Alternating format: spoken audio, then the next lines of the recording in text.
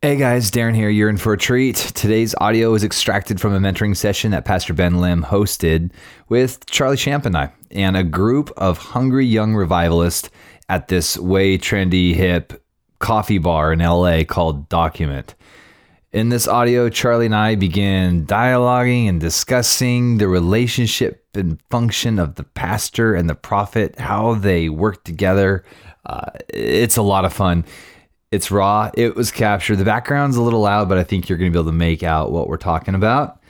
And so without any further ado, let's dive into the mentoring session at Document Coffee Bar with Charlie Shamp and myself right here, right now on the Supernaturalist podcast show.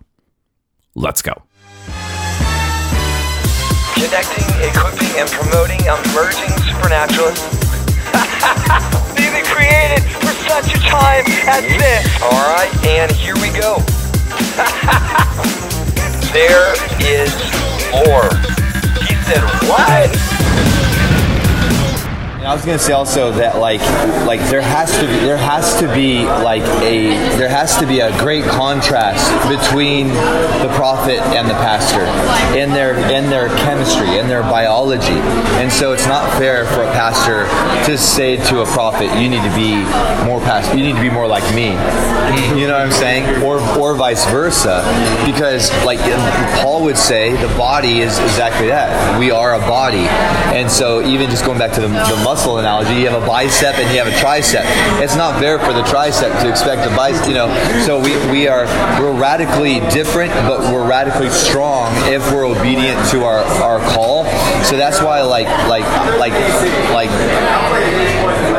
when Charlie comes to Seattle Revival Center, I need Charlie to be fully Charlie. And the worst thing ever would be for me to want Charlie to perform in order to be accepted or loved in our environment, because I need him to be totally celebrated in his strengths so that God can truly use him to establish what needs to be established, even at the expense of somebody's feelings getting hurt, because Charlie didn't have 20 minutes to counsel somebody after a meeting.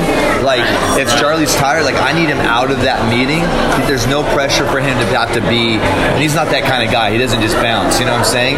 But I think that's where, like, sometimes we say, like, prophets are, like, they're more harsh or they're more, but we need them to be obedient to their call and to function with that. We need them to be sharp, and we need to celebrate the differences, because in the diversity of giftings and offices, well, also just being honest. You know what I'm saying?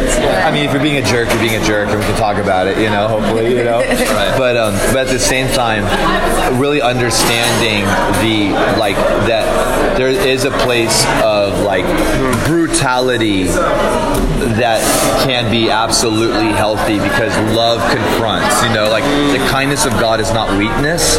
And the funny thing is, like, in our church, I have to tiptoe around things with people. Like when I have to confront something, I have to be really like cautious and assertive because of all their stuff. But like in our home, I'm not like that at all. I don't tiptoe around anything with my sons, and like with my son and with my daughters, right? Because we've got this relationship, and I got this responsibility, And so I think that's almost like how the Lord uses prophets in the church.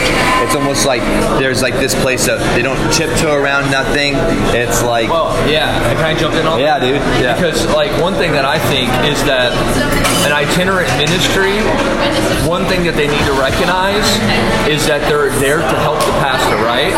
And so they can say things that the pastor cannot say. Why?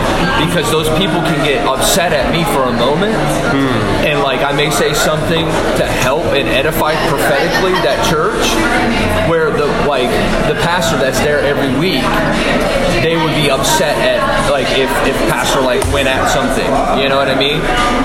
Yeah. Let me say something practical, like so you can get the concept of what I'm saying.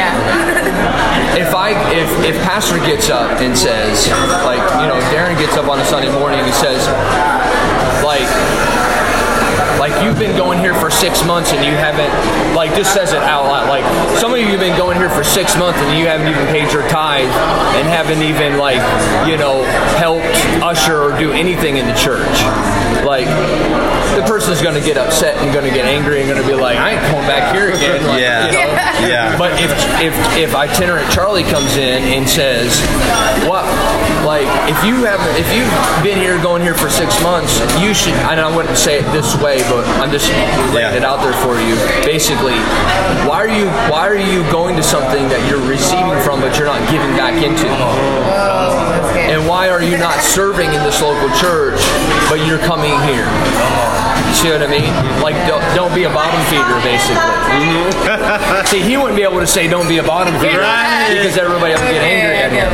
But see, me coming in, I can say that because I can help exhort and edify that church to a place that where some people that he don't even want in his church anyways are going to be like, oh no, and going to leave.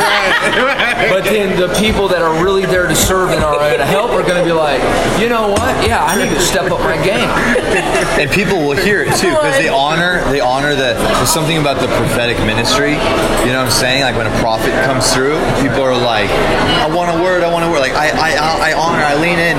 And so because of all that honor, they will receive the tough words without being offended. Mm-hmm. You know what I'm saying? Exactly. And so like I hear from pastors all the time, like, I've been saying the same thing for 6 months. Right. And then the itinerant comes through and says it, and they hear it.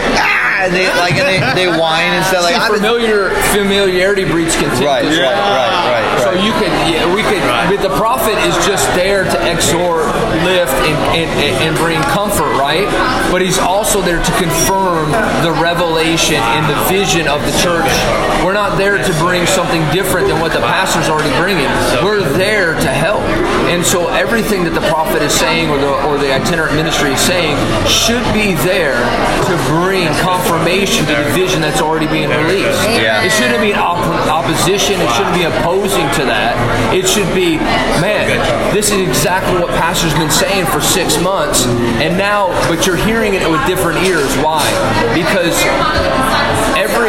people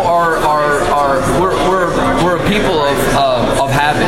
We're creatures of habit, and so we get familiar with things, and we think, well, I've already, we begin to shut ourselves off from hearing something fresh from the same perspective or the same perspective. So when God brings in somebody fresh, then it can allow the voice of God to go forth, and you can hear it even though it's the same message. See that?